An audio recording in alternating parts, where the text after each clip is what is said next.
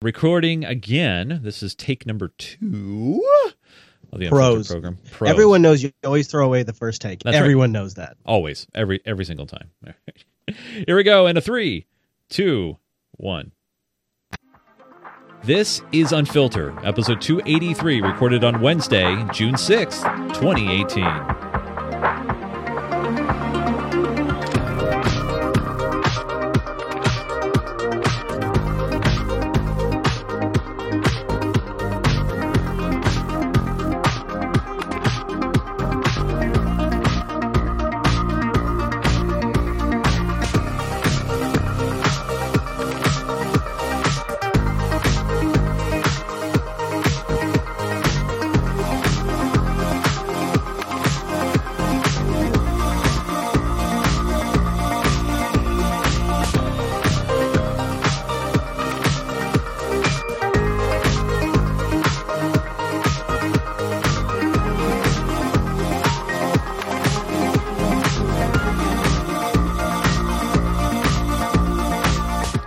Hey, Unfiltered audience out there. This is episode 283 of the Unfiltered program, Jupiter Broadcasting's weekly show about the news you shouldn't be watching. And joining us this week from some undisclosed location from parts unknown, Mr. Chris Fisher. Hey, Chris. Hey, buddy, it's new territory. I am discovering it now. I think I'm going to name it Austin. I'm going to name it Austin, Texas. Texas. Yeah, I know. It's new. You've never heard of it before, but I think it's going to be big. I think people are going to really like it. Yeah, I made it, man. I made it all the way down. That's a long drive. Something like 2,700 miles, 58 hours of driving, and 102 degrees temperature. I am here doing Unfiltered live for the first time ever from Austin, Texas. Now, what people don't, maybe our awesome audience, they understand. And if you're tuning in for the first time, typically Chris and I are staring at each other. You know, I go over to the JB1, our main studio. We're looking at each other, but for the past 3 weeks, we have been doing a on-the-road thing, and it's been working out incredibly well, thanks to producer Matt and yourself and our entire community. And you, buddy. Oh, thanks, man. Thanks, buddy. By the way, before we even get into any of the meat and potatoes, I want to give a huge props, and we're going to dedicate this show to all the men and women who supported and also fought and have passed on during D-Day. Today is the day of D-Day when America, along with Canadian forces and many other countries, stormed the beaches at Normandy and went into Europe to free Europe from the Nazis. And so we want to dedicate this to you guys. And yeah, absolutely. I think it's kind of awesome that we're doing a show, and our first show from Austin, Texas, on that day. I woke up this morning, and that was not the first thing on my mind, so I actually really appreciate you reminding us, because it has been a crazy day, and it's easy to kind of forget about that a little bit. Yeah, no, it definitely puts it in perspective. I mean, I've heard, and they say that this is the most important day of our world, of our modern world, because you've always seen those movies or you've played those video games, the old what if scenario where what if that didn't happen, or you remember, or that episode of Enterprise that was extremely unsatisfactory, where they at the end of yes. the Xindi arc. Oh, I don't want to spoil it. Yeah. Never mind. Spoiler alert. Yeah, just in case. I said too much already. Yes, but I do know what you mean. Yeah. So yeah, we got a great show though. We got a great show packed. Huge show. Huge show. We tried to condense it down to the things you really need to know this week. I want to just share a roadshow anecdote, because we've only got maybe one more of these roadshows left. These I'm have not been quite fun, sure what by the the math way. These works have out been to great. be. I've enjoyed them. They've been fun. Hopefully you guys have been liking them too. Yeah. So I thought this might be second to last roadshow, and let's share an anecdote. So this morning, well, actually, it really started late last night. We drove really hard after I got done with Linux Unplugged. We drove until about midnight, which is just kind of challenging for me because I get kind of sleepy after about 10 o'clock. But, we had the music going, and I had caffeine, and so I drove till about 12:30. We got to what Texas calls a rest stop, buddy. Let me tell you something. One of the underappreciated things about the Pacific Northwest and California to a degree is their rest stops. Yeah, they're good. We have gorgeous rest stops. We have beautiful rest stops with lots of space for trucks and cars, RV dumps. The East Coast has something that's kind of like a rest stop, but it's also like a shopping mall commercial center too. Like they have their own thing going on. But in the Pacific Northwest, we have these beautiful shaded rest stops that you can sleep at for 8 hours, and it's loud because there's truckers around, but it's nice. In Texas, they have strips of cement along the side of the road, and everybody just kind of parallel parks. What? And this morning around 5 a.m., a trucker in just a white generic, commercial truck was backing in behind Lady Jupes to parallel park behind us to sleep or whatever he's done for the night. And he clipped our awning, which was in, but he just clipped the bar and bent it out. And so it shot up, and because it's spring loaded, and of course it shoots out into the air. Wow. Well, I get up at 6 a.m. because this thing wakes me up, and I'm like, so I do some unfiltered work. That's the first thing I do when I wake up. I do some unfiltered work, and I'm like, I don't know what's happened. I just got woken up, but I don't know anything's happened.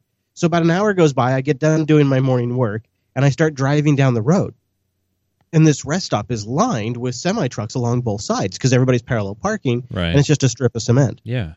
And as I'm driving past, I'm close, but I'm not touching another truck. And as I'm going past him, all of a sudden I start hearing dragging, and Hadia's sleeping, but she jumps out of bed. What was that? What was that? Did we hit something? I'm looking. I'm like, no. There's 6 feet between me and that vehicle. I haven't hit anything. And I look in my mirror, and I see my awning bar on the right awning bar is sticking out, and it's slicing that truck. Well, I'm pretty positive that that's the truck that backed into me, because once that happened, he took off. He just took off. I bet he did. And I didn't have a chance to talk to him or anything, and I had to pull over on the on-ramp. This is our last haul. This is our last 180 miles. After 2,800 miles, this is the last 180. We've driven through thunderstorms. We had hail the size of golf balls. We had 60-mile-per-hour winds. We've made it through all of the passes. And then in the last 180 miles, we get sideswiped by a trucker who takes off. So I ended up zip tying the thing back together. Oh. And just basically hauled down here. You don't have a dash cam or anything, do you? Not of the side. No, I do have a dash cam, but not of the side of the RV where he hit me, because it was it was 15, 20 feet down the side of the RV. Right. But so I got it just kind of it took me about 45 minutes, but I got it kind of put back together. We got down here, but the thing that really kind of sucks is, first of all, it's going to be like a $300 repair, because they're going to have to replace the whole pole and the mounts, and it includes a motor for the awning to go out. There's a motor on each pole. So it's going to be like a $300 repair plus the guy's time, which I don't have the money for that. Right. And the other thing that sucks about it is that awning is my shade strategy for Texas. I shade that side of my RV with the awning because that's the side that my fridge is on. So my fridge runs less, so I use less batteries, and the RV stays cooler, and now I don't have that awning. So that's also a big bummer. And I just, I just fixed it. I just got back on the road, and I got down here. We got the AC running, so you may hear air conditioning a little bit in the background, but that's just to kind of make up for some of the heat. And I'll take care of it. I may, when I get done with Texas Linux Fest, I may just get an RV on-site repair guy, and I'll just get it taken care of. It's one of those things that's manageable, but it's just that last bit of the stretch. It happens. Right. But thankfully, nobody was hurt. Yes. No other damage was done to the RV. And there's no big insurance thing or anything like that. In some ways, I'm almost glad he took off. So all in all, it's manageable. You know what I mean? And when we're here and we're ready to do a show, you're safe and sound. You're broadcasting live from the great state of Texas, and we got. And I'm not the only one traveling around today. President Trump is in Texas right now. Yeah. And your good buddy, my friend, Bill Clinton, is out. Yes. He's selling a new book, and this new book is all about how cybersecurity could be our weak link in the United States. And Bill Clinton's warning us all right now. ASL, Bill? What happens in the book is a terrorist threat, a cyber threat. That doesn't give anything away. Is it a threat, without giving away details, a threat that is realistic, do you think, President Clinton? I think it's certainly occur. 100%. Yeah, I think so. With every advance in information technology, and the prospect of the combination of nanotechnology, robotics, all the stuff that's already been done in drones. I mean, this whole thing is going to just continue to mutate and what can be done to threaten systems which are increasingly dependent on IT. So there's almost no aspect of our national life that cannot be wrecked by this. And today, while there have been significant gains made in cybersecurity, it's not really keeping up with the advances in cyber warfare. And so I think that one of the things I hope will happen is people say we should really do more on this. Is that code, by the way, Chris, yeah. to spend more money? Is that code for that? Because that's what I hear. Well, we need to do more, spend more. How perfect is this? So Bill Clinton is struggling for relevancy post Hillary Clinton election failure. He's been really quiet. This is really the first time he's surfaced in a while in a big way, and it's this book tour that he co-authored. And what I find to be striking about this is he was given the runaround. He's a former president of the United States, and the media went after him on Monica Lewinsky. In several interviews when he was there to sell the book, they went after him about hashtag Me Too. The Me Too They thing, went about Monica Lewinsky, if he did the right thing, if he should apologize. It's like the cachet of Bill Clinton has faded. And so I think he very astutely has recognized this political weakness that they currently have. I mean, Bill Clinton made a mistake, dude. He let go of power. At some point, the Clintons lost power, and now they're screwed.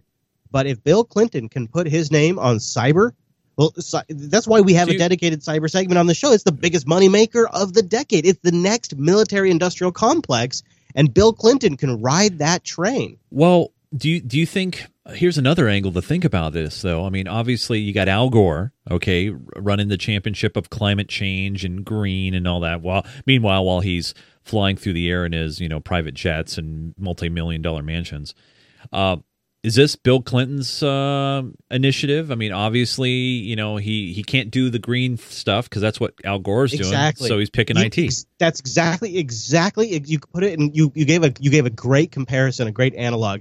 It is the Al Gore analog. And his brand is so on point because he's been kind of a forward-thinking president when it came to technology. I mean, if you take his time into consideration. And he was around for the dot-com boom. And the perfect censure is Hillary was hacked. The DNC was hacked. His wife lost the election because of a hack. And so now he can say he has a personal motivation. And it's just the perfect brand censure. So this is exactly what it is. And this book is him laying down his flag. Planting that flag. Right. And I don't know. Maybe we could play a little more if you want. But I think it's a great position for Bill. I don't think it's going to work, but continue on. Yeah. Not really keeping up with the advances in cyber warfare. And so I think that one of the things I hope will happen is people say we should really do more on this. Are we responding enough, do you think, to the threat of foreign meddling in our elections?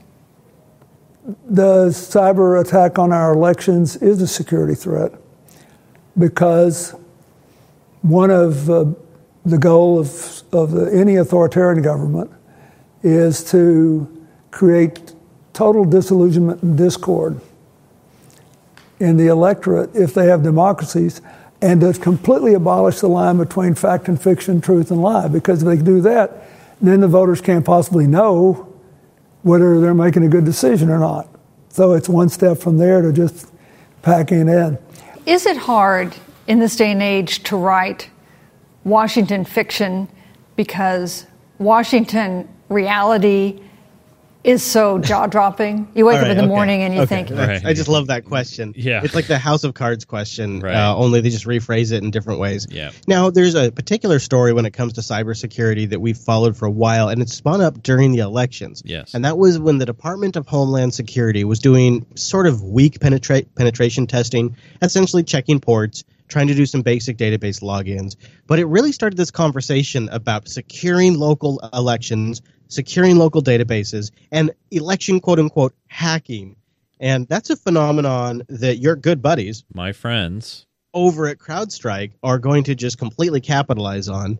CrowdStrike CEO goes on Bloomberg to essentially say, hey, if you have federal funding to spend, we'll help you spend it.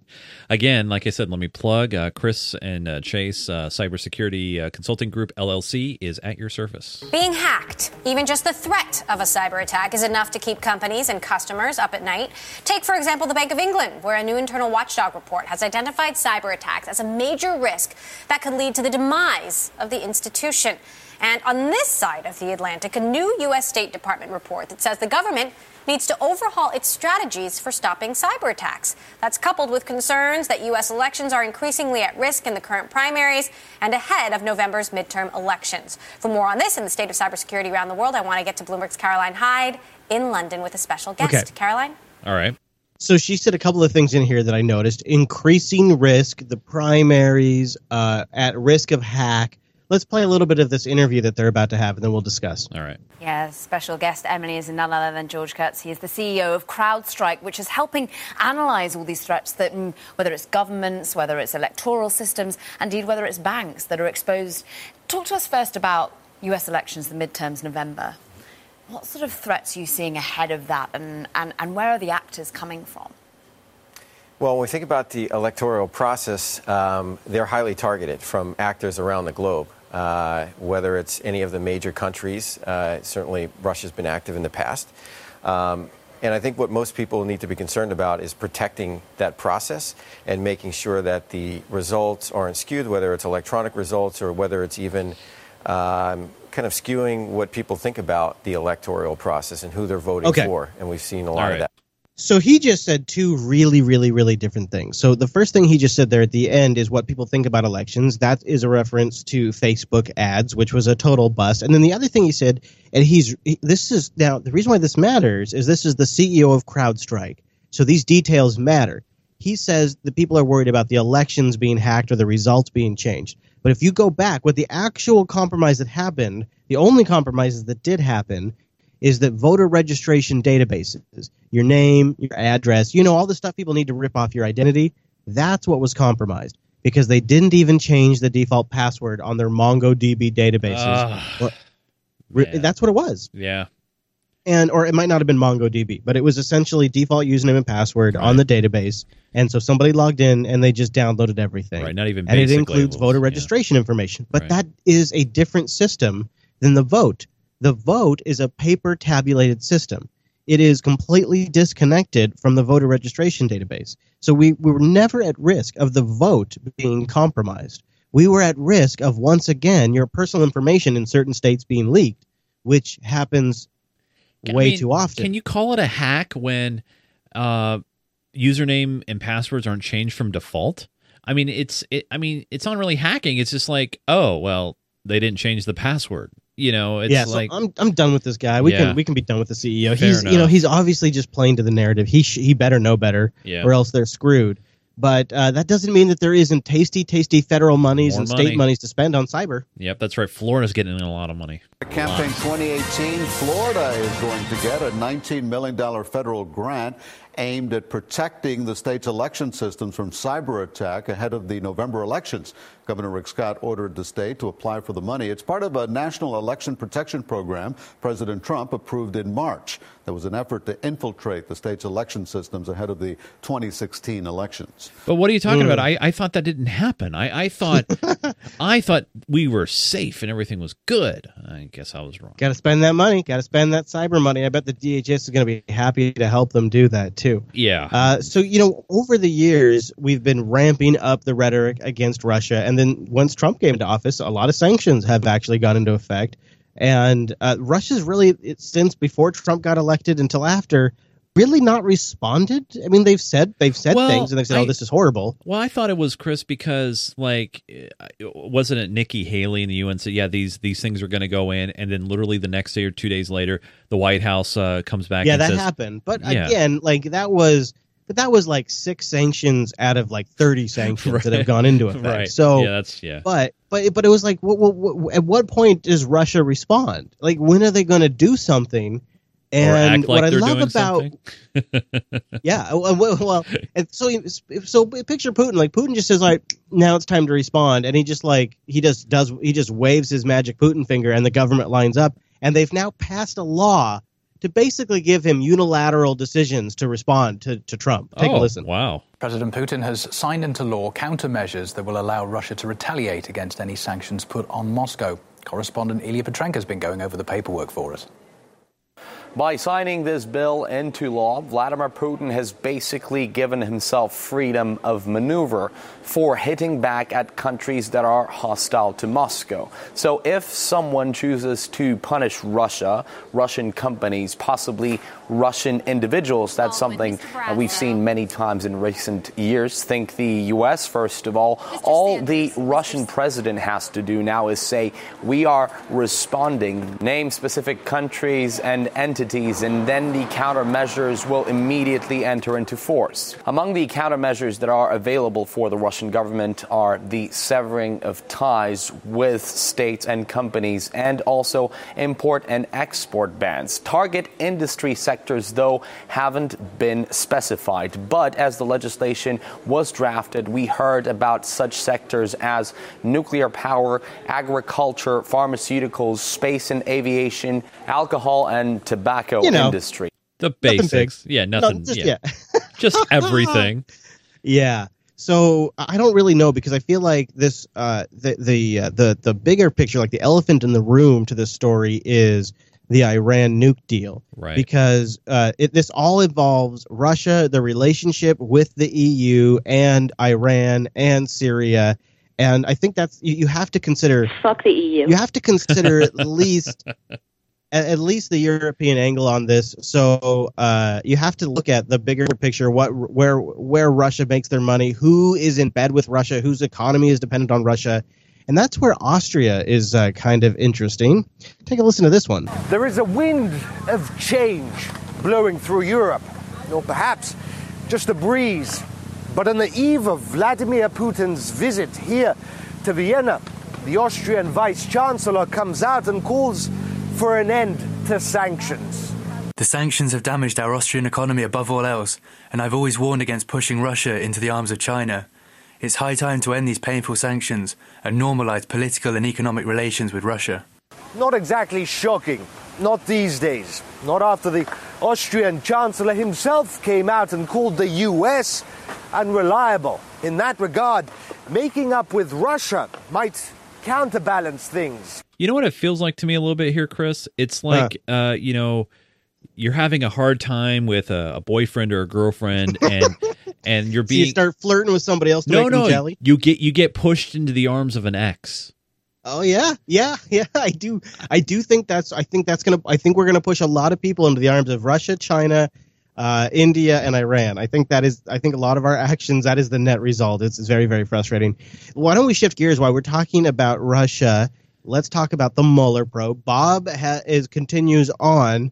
And there was a new detail about the Fusion GPS co-founder. You remember your buddy, the Fusion GPS co-founder? Yeah. Oh, what's his name? Oh, God. He has an ankle bracelet. He's trying to pay off people. Right. And doing Snapchat. Yeah. Oh, what's that guy's name? Turns out, you're about to find out, and he's being accused of misleading Congress. What? The Republican chairman of the Senate Judiciary Committee also leveling some new and serious allegations tonight. First off, the audience must know here, we got Catherine Herridge. No problem. I'm sorry. Why are you spoiling this for me? I mean, would you like me to just say maybe? I just feel like it's too late now. It's too late. You can't take that back. I mean, maybe I'm wrong though, because look at her arm placement. Maybe I forgot. I do watch a lot of clips in it. All right. Well, that's right. Writing to a Senate Democrat, Chairman Chuck Grassley questioned the accuracy of testimony given by the co-founder of the firm behind the Trump dossier.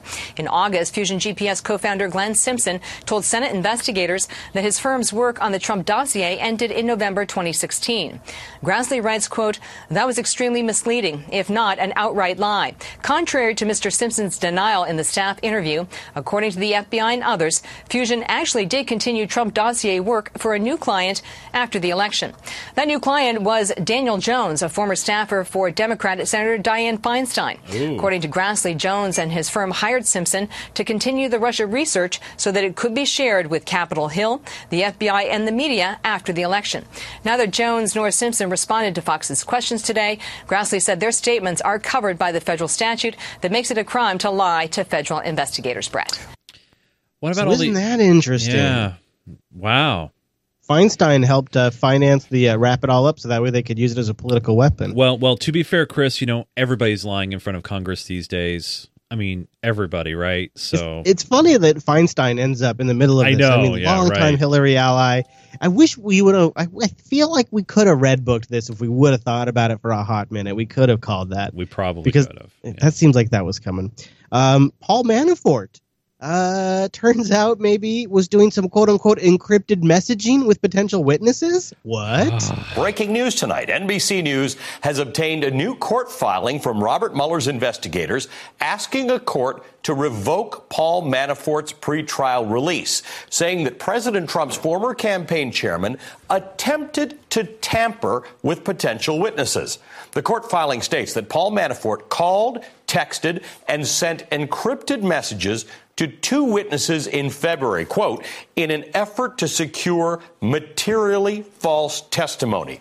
This outreach apparently occurred following the public disclosure of her superseding indictment of Manafort. Federal prosecutors are now asking for a hearing to discuss the allegations brought forth by the FBI tonight and to see whether the court's release order should be revoked or revised. Joining us now, Mimi Rocah, former federal All right. So, Chris, so you know how he was caught? I read into this, and it's Paul. Remind me, refresh me. I probably do, but give me a refresher. So we've talked about Telegram on this show before, also Snapchat.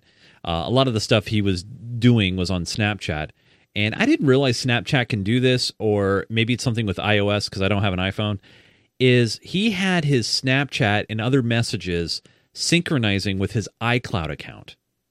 No way. Yeah. No way. Wait a minute. They just added.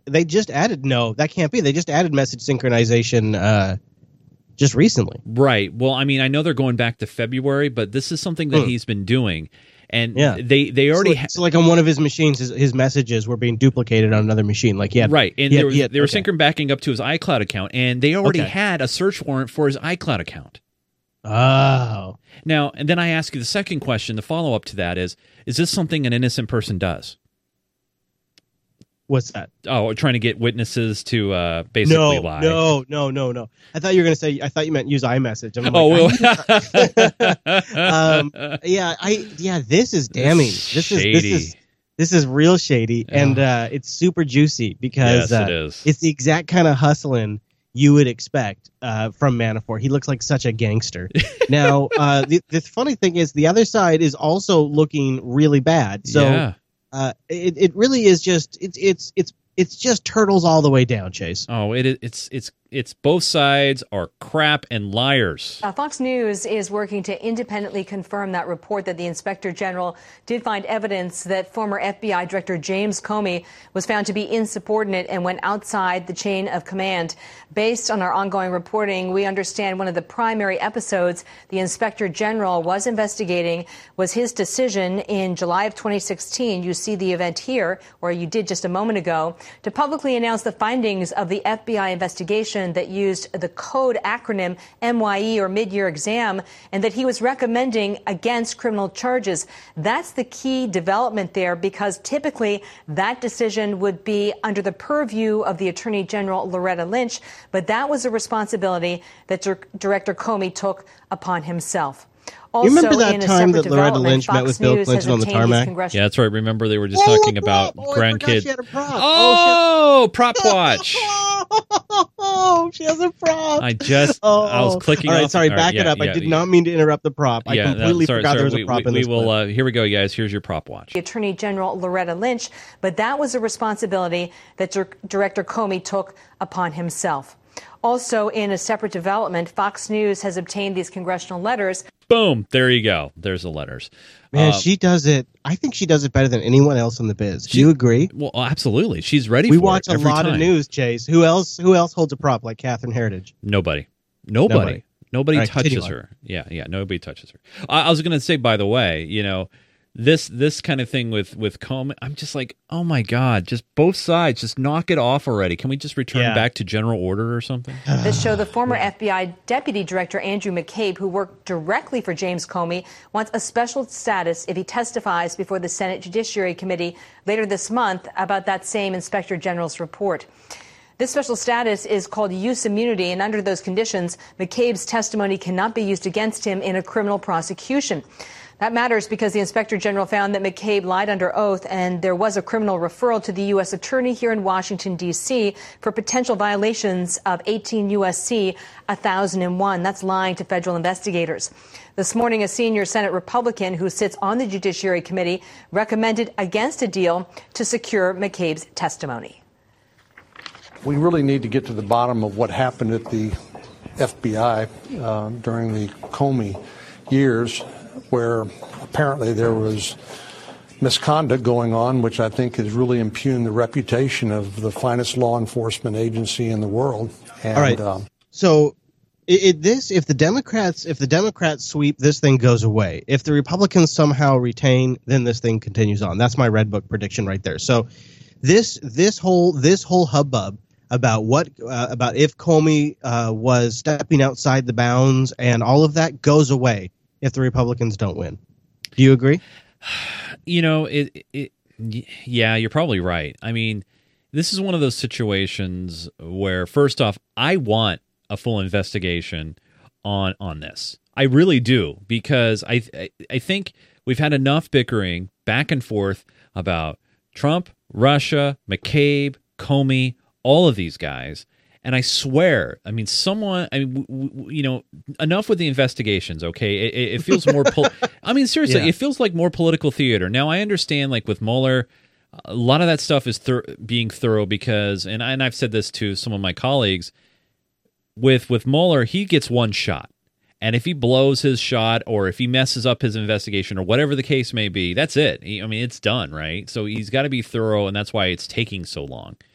And these kind of investigations, it's like sometimes it plays to a political theater and we get no resolution. It ends up being fizzling out, kind of like the House investigation, and how that kind of fizzled away and becoming more political. So, man, but you're probably right. It's going to turn into a political thing. If the Dems sweep, it's going to be very political. If it's a half sweep, well, not half sweep, but if the Dems get the House and the Republicans retain the Senate, then we're going to have this like constant gridlock.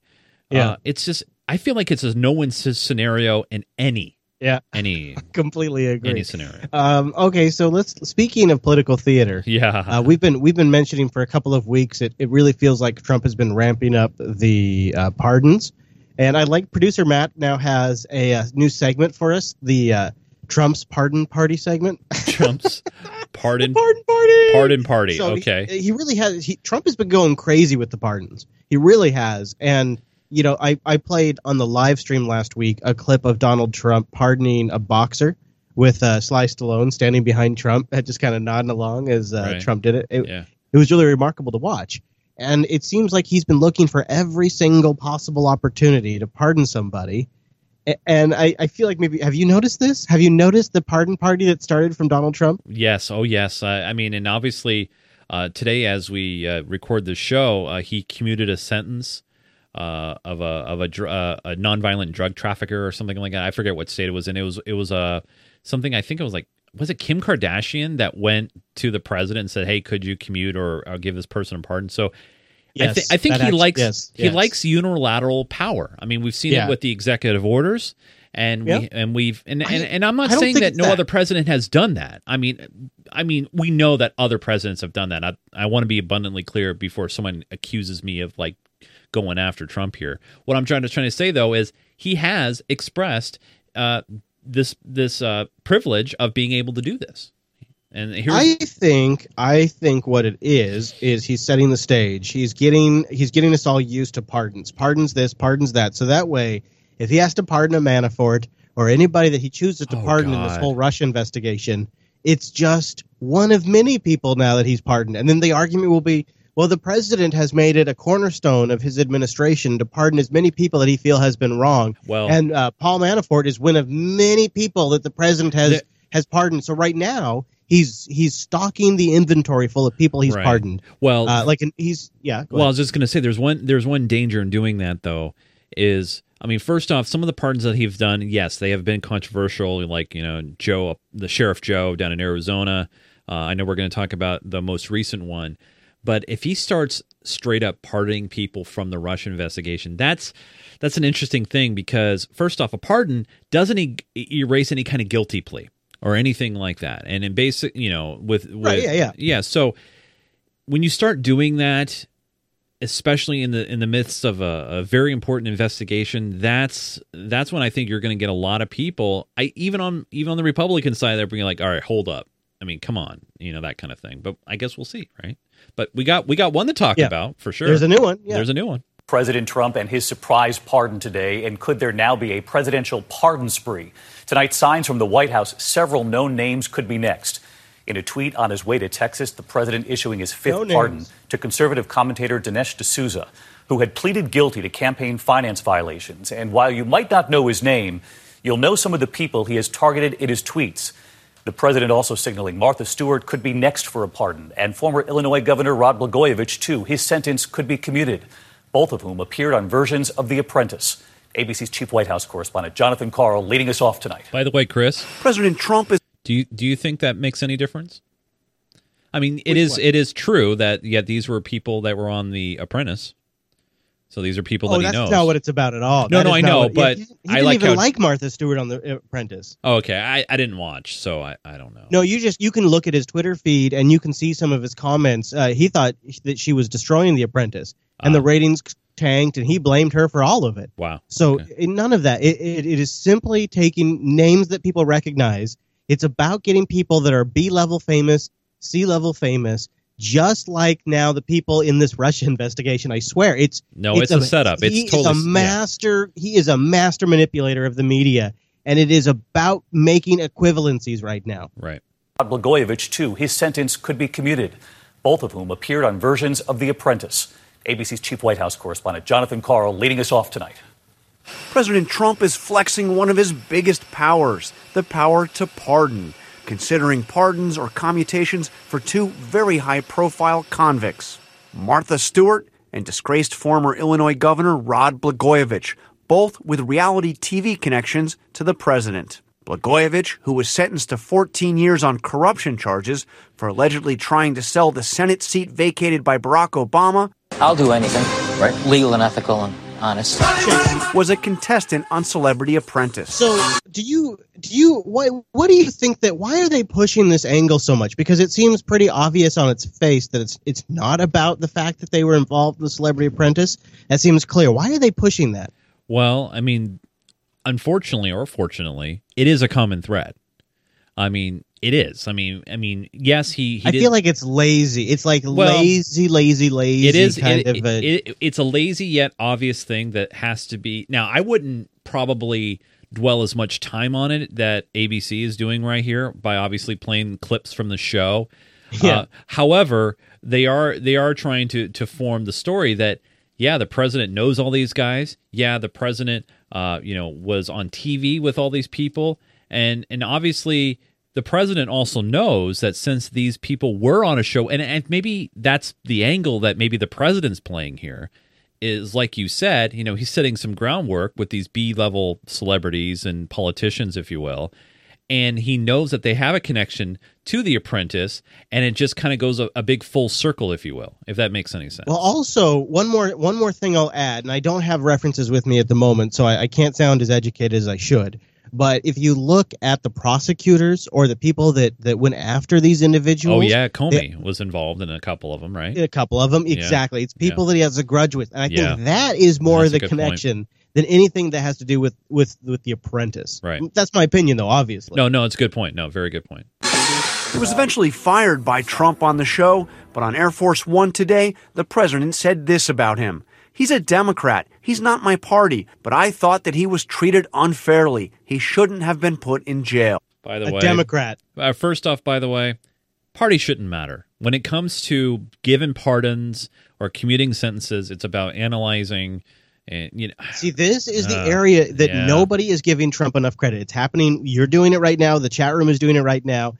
This is what's so brilliant about Trump. This is what he is good at. Is this?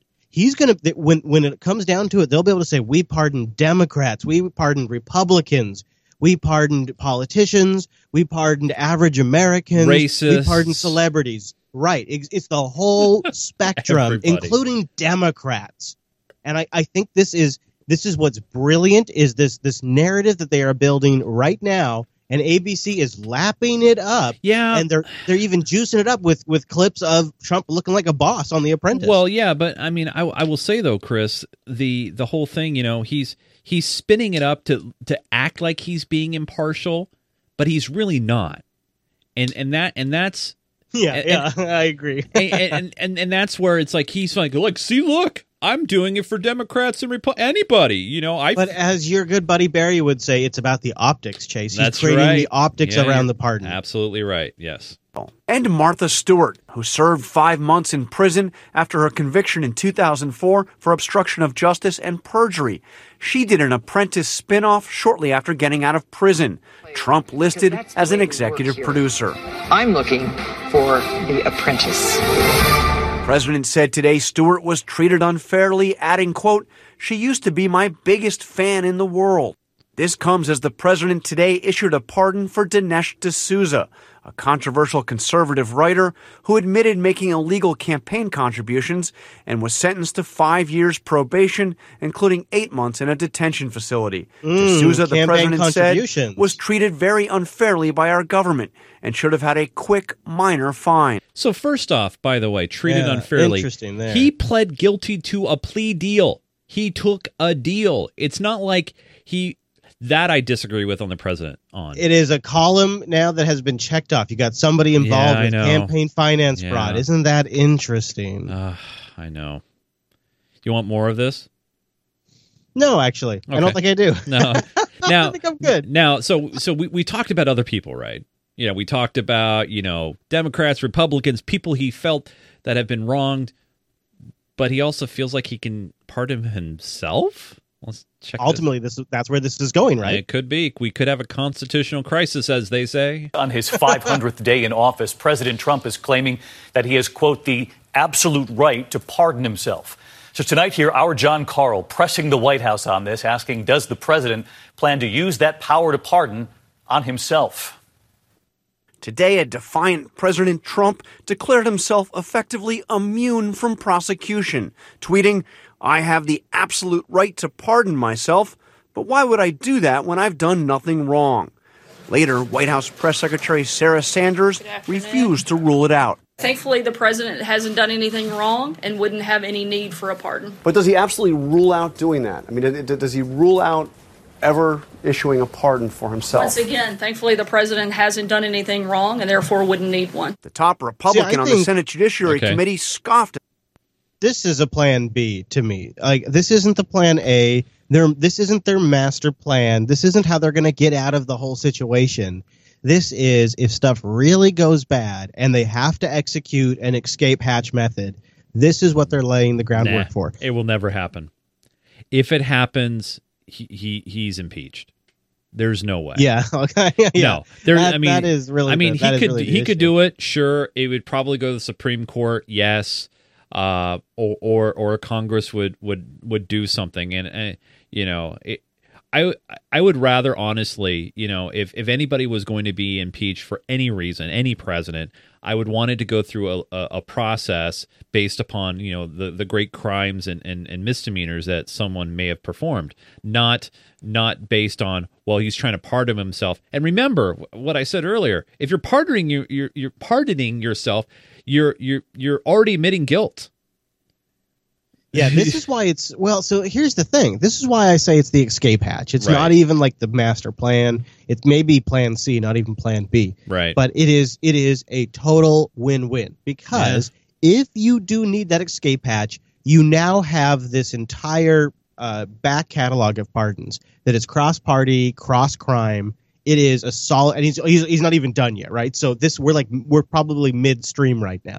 And then the other thing is like if he never has to use this escape hatch, now he's just the president that pardoned a whole bunch of people that probably weren't treated super great to begin with. Right. And the justice system went a little crazy sometimes. And now, as just part of Trump's legacy, is he pardoned more people than any president before him. And now that's another thing that he can say he did the biggest and the best of. That's and he true. best presidented ever because he pardoned the most people. And it's such a win-win. There's literally no downside to Trump doing this, as far as I can see it. Now, the only real variable here really is Giuliani, because Giuliani goes out there and just causes chaos. And your good buddy, the judge, Yeah, he has a take on some of that Napolitano, or Judge Napolitano has a take on some of that Giuliani. Well, we chaos. talked about it when by the way, when Giuliani what was it, ABC News this week, and and basically said something that was completely opposite or different. Yeah. And I mean, I think so, but we'll see what the judge says. So Judge Andrew Napolitano joins us now, Fox News senior judicial analyst. Judge,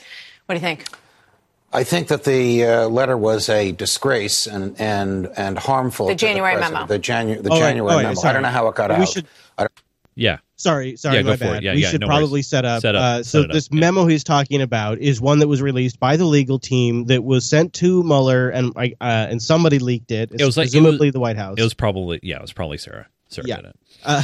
And in there it says that not only can you not come after the president, but this whole thing is not going to work for several reasons, which the judge is going to lay out. Now, that was sent back in January. It's come out recently, I think, since we've recorded the last episode. And so maybe start this over, because that memo is what the judge is responding to immediately. It was like a 20 or 25 point memo, basically saying there's no way he could end the investigation if he wants to. He can do all these things, and obviously. Right. And this was with the former legal team and that sort of thing. Yes. So Judge Andrew Napolitano joins us now, Fox News senior judicial analyst. Judge, what do you think? I think that the letter was a disgrace and harmful. The January memo. The January memo. I don't know how it got out. I don't know why the White House would have leaked it, as has been suggested, because it shows a sophomoric view of the law. They cited the wrong statute, and they interpreted the wrong opinion. They interpreted an appeals court opinion rather than the Supreme Court. They're basically saying two things. The president can't commit obstruction of justice because he can order anybody prosecuted, he can stop any prosecution, he can fire anybody he wants. He can, but if he does so for a corrupt purpose, that would be the definition of obstruction of justice. They forgot that part. Second argument they make is that he can interfere with an FBI investigation. That's not obstruction of justice. They forgot that the statute they cited was amended in 2002, 16 years ago, to say that the interference with an FBI investigation intended to produce evidence is obstruction. Lawyers for the president of the United States. I mean, you would think that he would have a really good legal team. He doesn't have this legal team anymore. But now he has Rudy Giuliani and Jay Sekulow. It is difficult for me to criticize them because I know them all personally and have interacted with many of them. Jay here and the others in other environments. Awkward. I know he's the judge. He's breaking it down legally, and if they're not citing the right sources and right case law, you're kind of digging yourself your own hole there. Are not serving him well when they needlessly show their cards, when they make arguments like he can impeach himself. Why even raise that issue? And Rudy Giuliani, who was he could pardon himself. Correct. A brilliant prosecutor, suggesting that the president could have ordered James Comey to be shot in the Oval Office and that he could not be prosecuted for that. That is absurd and is a violation of the law. He could be arrested, charged, indicted, released, tried after he leaves the White House. But no way would any law enforcement agency allow a murder or an attempted murder to go uncharged because the person behind it was the president. What's your recommendation? What's your recommendation? I mean, should he fire Rudy Giuliani for that? I don't know, because they have a relationship with which I'm unfamiliar. Perhaps the president wants Rudy causing this chaos. Ding, ding, ding, double ding, triple ding. That's absolutely. Yeah. Yep. I mean, the judge is spot on. This is a great clip because, again, I go back to my initial thing. Is this what I said about Manafort? Is this something that an innocent guy does? It's like, wouldn't you want to just there's an investigation, but I'm concentrated on the country right now. We need to do jobs, taxes, blah, blah, blah, blah, blah. It's just like... But he is causing chaos, and he's causing people like you and me and our colleagues here and elsewhere to be talking about these absurd, off-the-wall things like, can the president pardon himself? Why would the president want anybody discussing that? It's the 500th day of the presidency, and the president tweeted one tweet about that, talking about, how well he feels that he's got so much accomplished. But he did, probably 9 or 10 over the weekend about all of this. The president has much of which to be proud on his 500th day in office. But whether or not he should pardon himself is not among them. And most respectfully, if Bob Mueller's office is unconstitutional, why did you sanction the Russians that he indicted? And why are your lawyers interacting with an unconstitutional entity? I don't know what his answer would be. Good argument. Yeah, that awkward feeling when you know the boss is watching. But you know what? Good on the judge for sticking that takes to legal. balls, It does. Trump is literally watching. Yes, and he can tell because when he says things like "most respectfully," and what would your advice be when she asks him? They're asking him to advise the president on national television, right? Which is remarkable and something that I think we just gloss over because we've gotten so used to it. But it is truly remarkable. I really liked Cruz's response on this whole thing. So I don't know if you heard this. He had a really profound response. I'm sorry. You're making me laugh already because I already know this. I saw it. Don't spoil it. I know. Sorry. Senator, the president says he can pardon himself. Would you agree with that?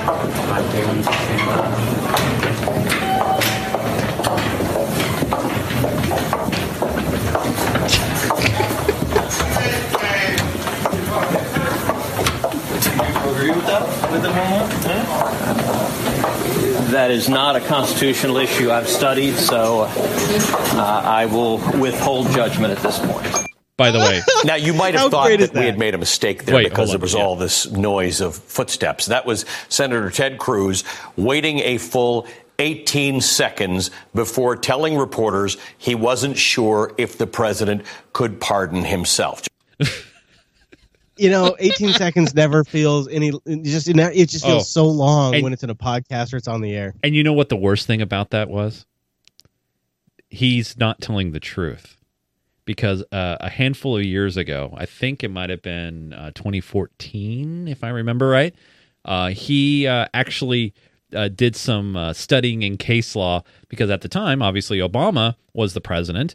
And there were some abuses or things that were happening. No. I know it's true. It's true. Hey, so he obviously knows the answer, but he doesn't want to throw anybody under the bus. The president. MSNBC, thanks for watching MSNBC on YouTube. If you want to keep up to date with the videos we're putting out, you can click subscribe just below me, or click over on this list to see lots of other videos.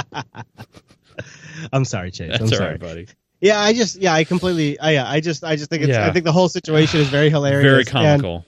It is very comical, and I just thought that would be the perfect way to end it because Cruz is just he's just totally graced under pressure with that whole thing.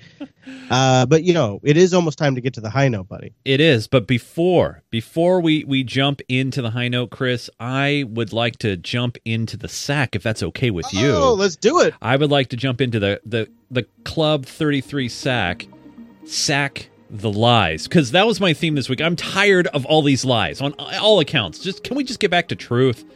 But anyway, we got a couple of Club 33ers chiming in. And Robin Monks says, hey, Microsoft has bought GitHub? Do you guys believe the hype that Microsoft is now an open source friendly company now?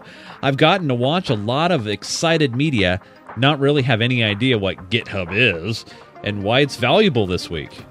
So for me, we've seen Microsoft do a pivot, if you will, starting actually a couple of years ago, and I think it kind of culminates with Satya Nadella, taking over and trying to maybe branch out and expand, and they included a lot of, Linux-style shortcuts, if you will, in Windows 10, and I think it's an okay thing. I don't know how you feel, obviously, Chris, because, Mr. Open Source here, but what do you think, man? Well, I wouldn't say GitHub. See, I think it's a common mistake. So GitHub was a free service, but it wasn't actually open source. Okay. GitLab, based around the same protocol and all that, is open source. GitHub was a commercial entity. They wanted to be one of the big players.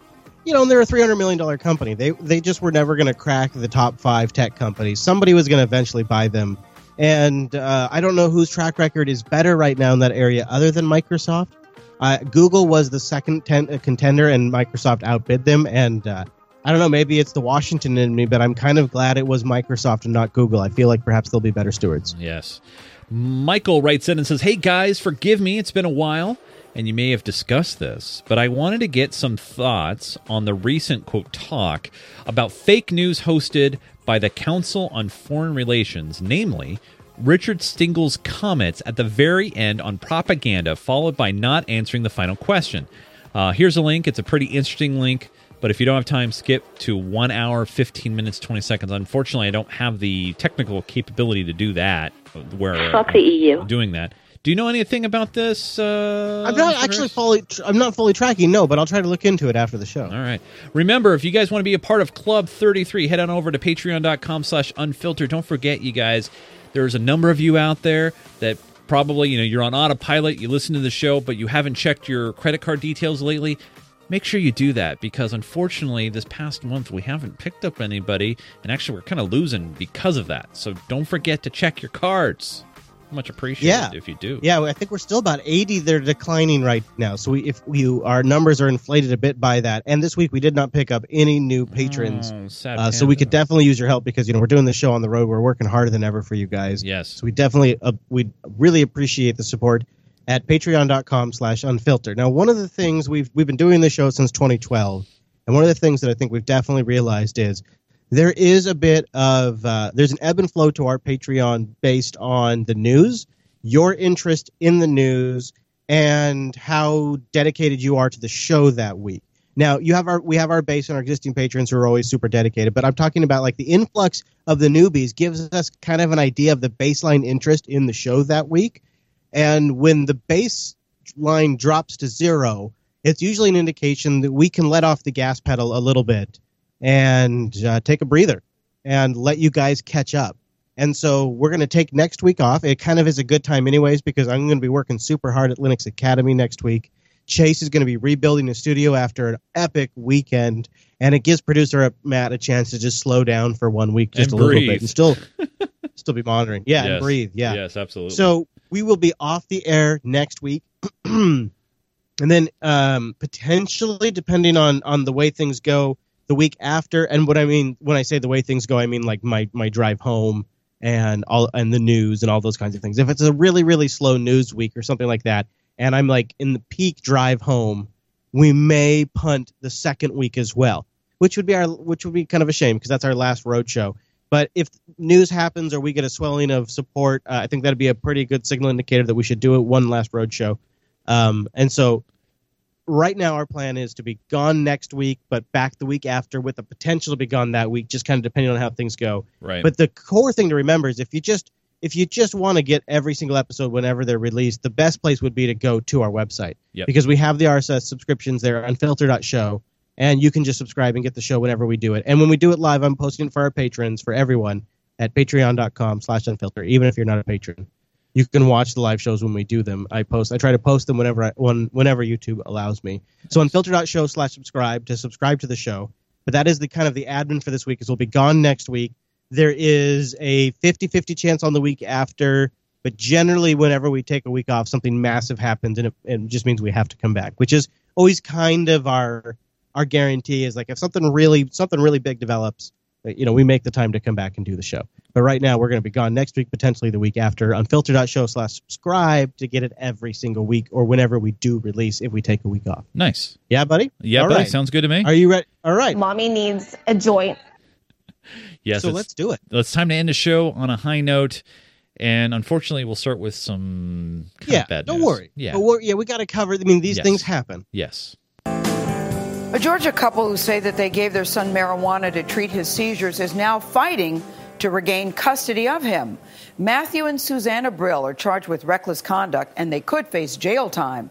The state took custody of their 15-year-old son David in April when he tested positive for marijuana. Omar Villafranca spoke with the Brills, who say pot is the only thing that helped their son. For our son, it was a miracle for him. Matthew and Susanna Brill say their 15-year-old son David went from having up to 10 seizures a day to being seizure-free for 71 days after he began smoking marijuana. Have you ever had 71 days where he didn't have a seizure? Never. Currently, medical marijuana is legal in 29 states and Washington, D.C.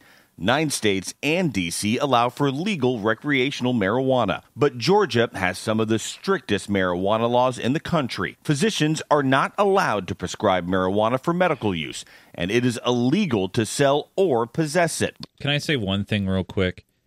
If I was the parents, man, for my kid, and I know moving and uprooting is very difficult to do, But gosh, man, I mean, I would have moved to Colorado or Florida. If they're in Georgia, I would just chop the border. I completely agree. But I bet you what happened. And this is me kind of guessing a bit, but they kind of hint to it in the clip here in a minute.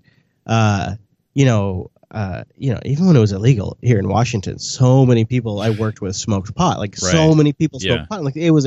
I would say maybe 1 in 4. I don't know. So that's maybe a rough guess, but a lot of people before it was legal were smoking pot. And so it's almost commonplace. It's just one step outside of commonplace. I just know that there are some states in the South that are really hardcore about this. But people are still smoking pot down there, right? Like it's maybe not as common, but I bet you it's still it's not too uncommon. Right. And so, you just kind of start doing something that isn't all of that outside the mainstream. Right. And then somebody rats you out. Right, because somebody had to tell. Because it's not like the parents ratted themselves out. It's not like they're advertising or anything. Yeah, like they didn't that. say, "Hey, come test my kid." Right? Somebody had to rat them out, and they maybe never had a chance to move out of there. I mean, you could argue they should have moved out of there before they started, but it's getting a little pot here and there isn't that far outside the mainstream. It's not like you're in some sort of drug dealing industry all of a sudden. So I could kind of understand it.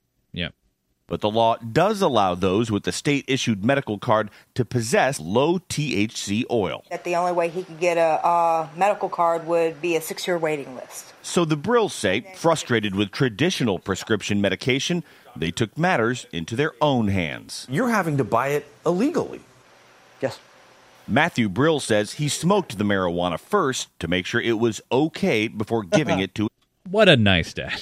I actually think that all parents should have to take any kind of medication that alters their state of mind or anything like that. I was prescribed Ritalin and derivatives of it as a child for ADHD quite a bit from an early age to like high school until I just stopped taking it. Right. And I don't think I never once heard the doctor describe what coming off of Ritalin felt like. My parents, I don't think, had any idea what it felt like for me to be stoned on speed. And I think it would be, honestly, if they wanted to give my kid that stuff, I think I would take one of the pills. And I think I would want to know what it felt like before I asked my kid to do it. Right. And I kind of understand why he would do it. I really do. How dangerous is this? Because people don't have access, and there's no education about it. Right. It's all hearsay and stuff you read on the internet, and people your friends tell you. Yeah, I agree completely. With stepson, you guys got arrested. Yes. You both go to jail. For 6 days. The Brills were charged with reckless conduct after someone alerted the Georgia Division of Family and Children Services. On April 20th, David was removed from the Brills' custody. That day, he had a seizure and had to be rushed to a hospital. How is David doing? Oh, God, man. If I was the parents, I would... Could you imagine? They take your kid from you, and he starts having seizures after almost 80 days of no seizures. Oh. Man. When I talked to him tonight, the 10-minute phone call I was allowed to have with him, he's on the verge of going in a seizure. David is currently living in a group home about 60 miles from his parents.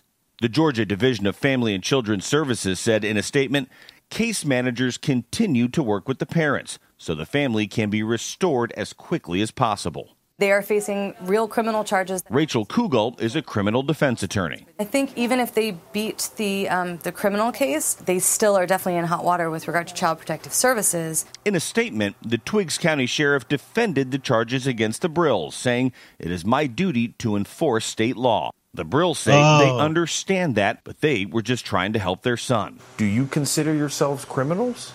No. I'm a father that did whatever it took to make sure my son was okay. Omar Villafranca for CBS This Morning, Twiggs County, Georgia. It's a complicated story. I feel really bad. No, it's not. No, it's not. Sorry, it's Nora. Not. No. And what's ridiculous about this is the whole concept that the state even gets involved in this is just, gosh, it's scary to me as a parent. It really pushes on my buttons. I have 3 kids that I miss so much right now while I'm on this trip, and the idea that somebody would come and take them from me because of something I think I'm doing that improves their lives. Like if one of my kids was having seizures and that stopped them from having seizures, how could I not give them access to that? Right. Especially if there was very little other side effects. Man, it really pushes my buttons. So the reason why we play clips like this in the show, other than to get everybody thinking about this kind of stuff and maybe getting the conversation started more, is this is a people's history. Unfiltered is a people's history. It's not what CNN, it's not what Fox News, it's not what RT, it's not what Senator Dianne Feinstein wants you to believe about what's happening. It is a people's version. There's no advertiser, there's no motive other than trying to make our patrons happy. It's a people's history. So that's why we play clips like that, because keep now what we just heard in mind as we now hear by some magical line from land that we stole from natives and then drew a line on a map. When you cross that magical line, everything is changing. Like most Americans over the last 10 years, people's opinion on this issue have evolved. And I found myself, like any other American, my position evolving over the years. But I never really thought much about it until Kevin and I began conversations 4 or 5, 6 months ago. And I thought to myself, this might be something that I could lend my voice to that makes sense. I just thought about the fact that you're joining the board. Do you recognize who this is? Well, yeah, of course. This is former House Speaker Mr. John Boehner. Yeah, Boehner. a Republican. Republican. Yeah, right, who is Ohio. he's now working for a group who is in one part lobbyist and also in getting into other aspects of the cannabis industry, wants to make a lot of money, and now he's working for them to push pro-cannabis legislation. And this is a big sea shift, because he's considered to be one of the good old Republicans. I mean, this is, I think, a massive shift. So here, play a little bit more of Boehner here. Does that mean now you see a path in which either state regulations spread like wildfire or the federal level begins to embrace this instead of reject it? Well, 29 states have had a vote, either a referendum or their state legislature voted to legalize the use of cannabis in some form. But there's a big conflict with the federal law where it's a Schedule I narcotic. Congress over the last couple of years has pretty much stopped any real enforcement. But federally funded institutions cannot touch this, can't do research. Most every university takes federal funds. They don't want to get anywhere close to it. You got the banking system that is scared to death to take this money, so there's a lot of cash rolling around. And so it's time for the federal government to take another look at this. And I think... AKA make some money off of this. God bless him. God bless him. Now, as a politician, he was completely oblivious to all this obvious information. Now, as a hired political gun to use as a figure piece, he's been awoke to all of this. All of a sudden, it just is obvious to him. But Chris, it's funny. But that it's also because he's no longer getting those, maybe alleged pharmaceutical checks. I'm just saying. Yeah, absolutely. That's exactly. It's different people are paying him now, and you can literally see him just change his colors immediately. And it's substantial to watch it, because it's so you could use this as a textbook example of a politician while they're in office saying one thing and then flipping when they get paid by a different interest. And saying a different thing once they're outside of office. Like, this is a prime example. We have it right here on the show. It's just scrumptious, Chase. I love it. I love it. He's such a boner. Moving on, though, let's talk about what's happening just a month away from now. That's right. 5:30 opening day for recreational marijuana sales in Massachusetts is 1 month away from today. Yeah, but will you really be able to go pot shopping on July 1st? WBZ's John Keller spoke with the chair of the Cannabis Control Commission. He joins us with more on that. John? Yeah, Lisa, Liam, there are 38 applicants for pot stores, labs, and other related services awaiting final approval from city and town governments. But the man overseeing the State Cannabis Commission says it's possible none of them will be ready to go by July 1st, as the new pot law has been slow to get on a roll. Oh, get it? A roll. Yeah, so there's delays. We don't really need to watch the rest of the clip. That's just how it goes. But in November, folks in Michigan could have a big opportunity to change the law. Recreational marijuana could become a reality in the state of Michigan sooner than later. Just a few days ago, on Thursday, the State Board of Canvassers certified petition language to put the issue on the November ballot. Now, here to break down what this proposal is saying and break it down, Camacho. Right, we don't need them. We don't need them. But you get it, right? In November, Michigan's going to have a chance to vote on legalizing it. I think that's kind of big news. So while we have stories of this horrible situation where the state comes in and separates parent from child, we also have more momentum on the other side where it's legalizing very fast. And soon, people are going to have this crazy concept. Get ready for this. Yeah. They're going to have the ability to choose what they put in their own body that doesn't affect anyone else. And they get to choose that without going to jail. That's what's coming soon to more and more states. It's already in 29 of them. Personal choice, man. And it's for those parents that, where traditional medicine may have failed or they want to be more natural, they have options. And you know what's remarkable? When we started tracking the high note on this show, there was one state that legalized it recreationally. One state when we started tracking this. Yes. Isn't that something? So it really is shifting. It really is changing. Yeah, and I made a red book prediction, I think a year or two ago, where it would be decreased in schedule. Obviously our political climate is way too polarizing for that to happen right now, but maybe, hopefully, in our lifetimes, it will. Just for kids. Chris, for the kids. Think of the children, Chase. Just think of the children. Think of the kids. See, hey, give people a little info about if they want to track what you're doing this weekend, because perhaps they want to take a break from all of the Linux shenanigans going on over at JB Live, and they want a little pinball shenanigans. Right. If you are interested in the great hobby that is known as pinball, and it's not just a hobby, it's really a sport, recreational activity. There's so many cool things about it. I will be doing some live streaming coverage all weekend, Friday and Saturday, at the Northwest Pinball and Arcade Show in Tacoma, Washington. If you want to check it out, head on over to twitch.tv/GeekGamerTV. You can also follow me on the Twitter at Nunes and also at GeekGamerTV. It's going to be great fun, but especially Friday night, so Friday the 8th at 7 p.m., tune into the Twitch stream because you'll see me giving a presentation of two champions playing each other and duking it out. So it's going to be loads of fun. But if you're not interested in pinball and you want to get back to the open source stuff and you want to know what Chris is doing next week, what do you got going on, man? Hey, I'm going to be this weekend. I'm going to be at Texas Linux Fest, and if you're in the Texas area and want to find me, I'll be at the Linux Academy booth a lot during the weekend.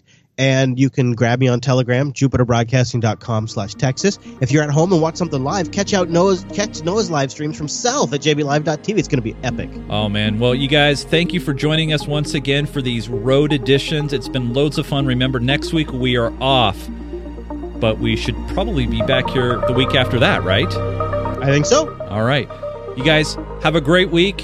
Have a great 2 weeks. And we will see you guys again very, very soon. Until then. 2 weeks. See you guys in 2 weeks. Bye.